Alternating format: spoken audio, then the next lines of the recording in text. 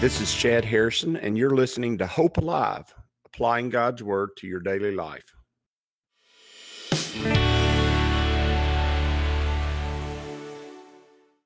Hi, this is Chad Harrison, and I am the teaching pastor of Lake Community Church and have been serving as a pastor for 25 years. I'm also a practicing attorney. This podcast is designed to help you study God's Word and find God's will for your life.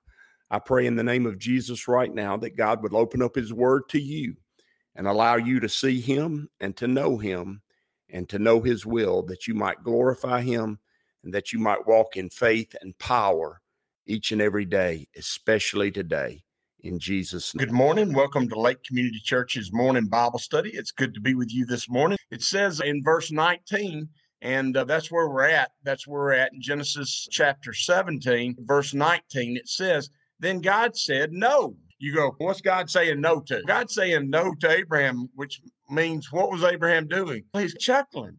He was laughing.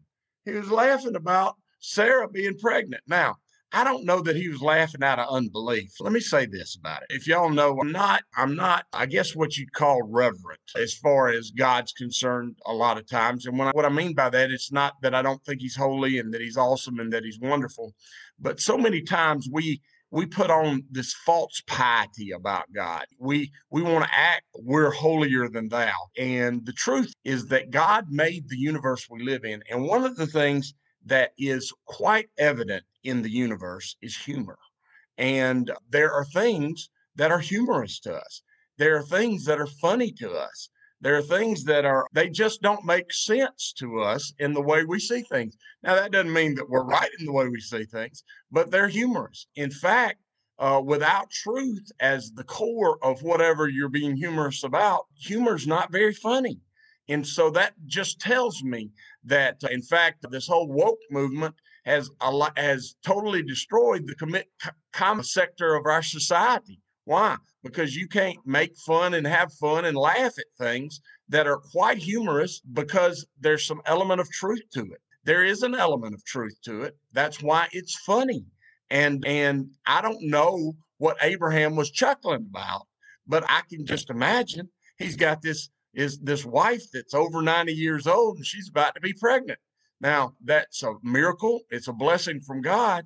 And it's funny all at the same time.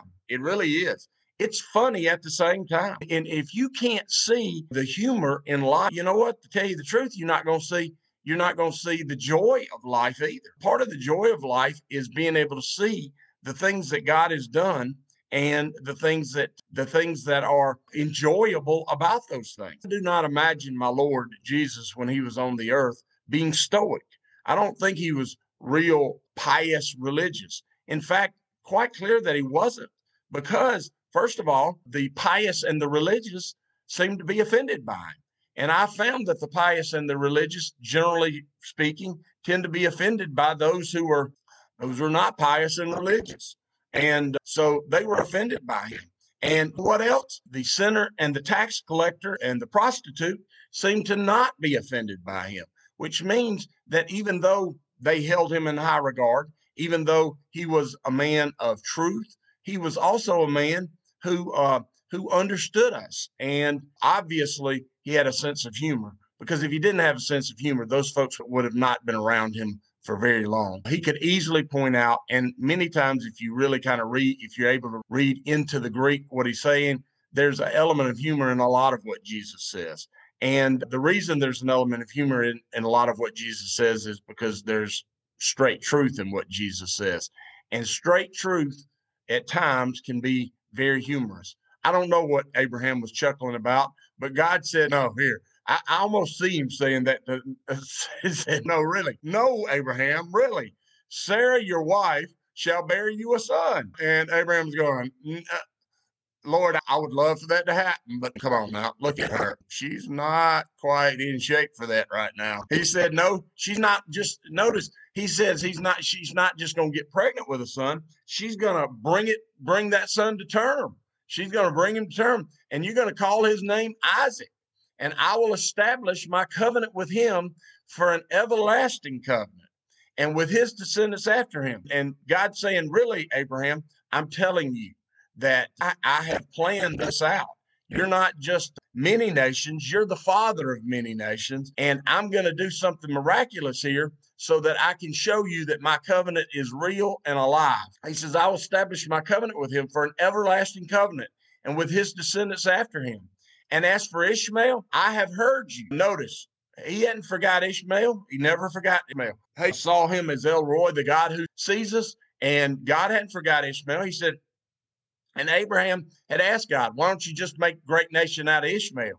He said, no, I've got a plan, and that plan is I've made a covenant with you that you and Sarah will have children, and you're going to have a child yourself through Sarah of your body, of her body, and he's going to carry on the covenant. But for Ishmael, I have heard you, and behold, I have blessed him, and I will make him fruitful, and will multiply him exceedingly.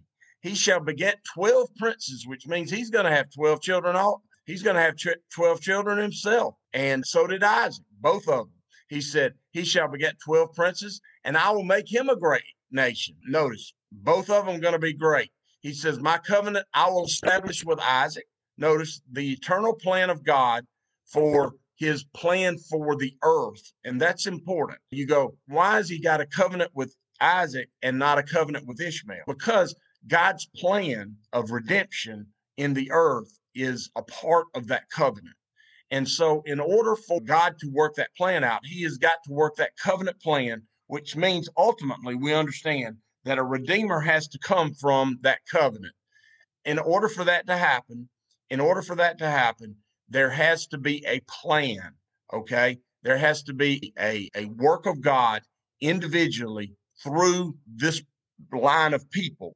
And he can't do it with both. You can't do it with both. Notice we have the Adamic covenant. Jesus is in the line of Adam. All of us are. We have the Noahic covenant, which is all of these covenants are pointing to the redemptive work of Jesus Christ in the New Testament. Jesus is in the line of Noah. Okay, we understand that he's in the line of Noah because we all are from the line of Noah. We're all from the line of Adam. We're all from the line of Noah. All right. Then you've got the Abrahamic covenant that we have right here. Okay. All right. Jesus is in the line of Abraham. Then you have the Mosaic covenant. And now the Mosaic covenant is a covenant not with Moses and God. The Mosaic covenant is the covenant with God's people who Moses is leading and God. Jesus is from the children of Israel. He's from the tribe of Judah, the root of David. Okay. And I say that because finally you have the Davidic covenant. And the Davidic covenant is from David, Prince will come. Notice that Jesus is in the line of David. Notice Jesus comes from the line of Adam, Abraham, Noah, and David, and he is a part of the Mosaic covenant, which was a covenant made with God's people, all right, with all of God's people. So you see those 5 covenants right there. You see those 5 covenants, and then 5 is the number of grace, okay? And then out of those 5 covenants comes the one singular covenant that covers all 5 of them, that fulfills all 5 of them, meaning the 6th covenant, and that is the covenant of man, okay? That's the covenant with mankind. And that covenant is fulfilled in God becoming a man, okay? It's fulfilled in God becoming a man in the form of Jesus Christ, okay? All right? And so God, remember, one of Jesus's names is Emmanuel. What does that mean? God with us, God as a man. Makes sense? If you let it sink in, it makes sense. So the covenant that God's making in the Old Testament, those covenants which come about and are fulfilled in Jesus Christ, he is the fulfillment of those covenants. He's the completion of those covenants. And he's not destroying them or setting them apart. He is fulfilling them. So the covenant that God made with Adam and his line and Eve, and Jesus fulfills. The covenant that God made with Noah, that he would not destroy the earth until he redeemed it, fulfilled in Jesus. The covenant he makes with Abraham, that he'll be a great nation, and that from his line and from Isaac's line, there will come a great nation, and his everlasting or eternal contract, his everlasting covenant with Abraham will be fulfilled. Who's fulfilled in Jesus? All right. Then you've got the Mosaic covenant, God's covenant with his people, Israel, where's that fulfilled in Jesus? God's covenant with David, the Davidic covenant. Whose throne does Jesus sit on? David's throne. David's covenant with God, who's it fulfilled in? Jesus. Jesus is God, the sixth covenant, the fulfillment of the five, the fulfillment of the covenants of grace of the Old Testament. He is the fulfillment of those, and he brings about ultimately fulfillment of God's plan through the earth. And that plan could not go through both Isaac and Ishmael. It couldn't go through both. That didn't mean that he didn't love Ishmael. That didn't mean that God didn't see Ishmael, okay? That didn't mean that Ishmael's under a curse. He's not under a curse. In any way scripturally, Ishmael is not under a curse. You need to see that, okay? Not at all. Now, sometimes we want to take sides. We got Isaac and Ishmael, so I'm on Isaac's side, so I want to destroy Ishmael so Isaac looks better. Well, I'm sorry, scripturally speaking, you can't do that, okay? You can't do that. Why? Because God said, Isaac, I'm going to fulfill my covenant through. Ishmael, I'm going to bless, and he is going to experience the promises that I gave his father, Abraham, and he's going to be the fulfillment of those promises. He's going to fulfill those promises I've made to him to make him a great nation and to make his name great. And Ishmael's name is great. It is. It's known throughout the world because of this covenant. Isaac's name is great because of this covenant that was made with his father. And we see that at work. We see that at work throughout time. Ishmael has 12 sons. Isaac has Jacob and Esau, and Jacob has 12 sons, and we'll get the 12 tribes of Israel from him. That is the plan of God. That's how God's work. He says, as for Ishmael, I've heard you. Behold, I have blessed him, and I'll make him fruitful, and will multiply him exceedingly. He says, he shall beget 12 princes, and I'll make him a great nation. But my covenant I will establish with Isaac, whom Sarah, notice not Sarai anymore, Sarah shall bear to you at the set time next year. All right. Notice he's telling him exactly when Sarah's going to have a child. Then he finished talking with him, and God went up from Abraham. Notice God was talking to Abraham face to face. Who was it talking to Abraham face to face? Well, it's the Lord God. Jesus himself was talking to Abraham face to face. It says, so Abraham took Ishmael, his son, all who were born in his house, and all who were bought with his money, every male among them of Abraham's house. And what did he do? He circumcised him. Now, we talked about that a little bit yesterday. It's not a comfortable subject, but remember when you read circumcision, it's set apart. Circumcision set apart. All right.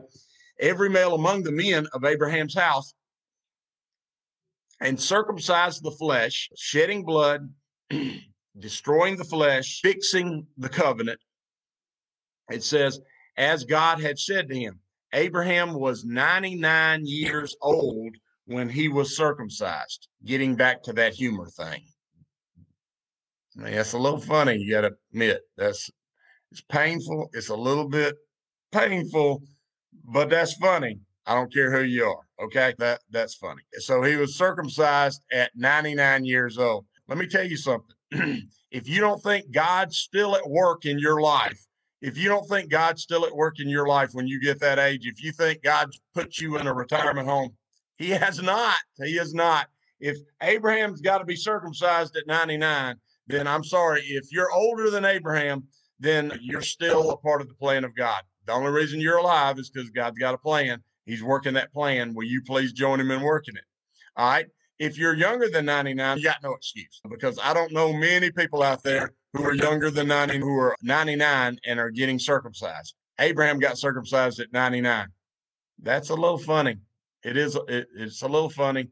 And it's proof that God's at work in your life till the day you die. And let me tell you something. God was at work in Abraham's life at 99 years old. If you've not attained to that age yet, let me tell you something. You have not reached the age in which God's not going to be at work in your life yet, okay? You can't identify. You can't say, well, I'm just too old for God to use. Wrong. No, that's not possible. He's using Abraham at 99. He can use you now, okay? And he wants to. And why would you ever deny God the opportunity to use you and work in your life? I don't have any idea why you would. And if you would, that's just foolishness. That phrase, that if you're old enough to know what foolishness is, you're old enough to be used by God, okay? and let him use you. Let him use you. He says Abraham was 99 years old when he was circumcised in the flesh of his foreskin. And Ishmael, his son, was 13 years old when he was circumcised in the flesh of his foreskin. Wow.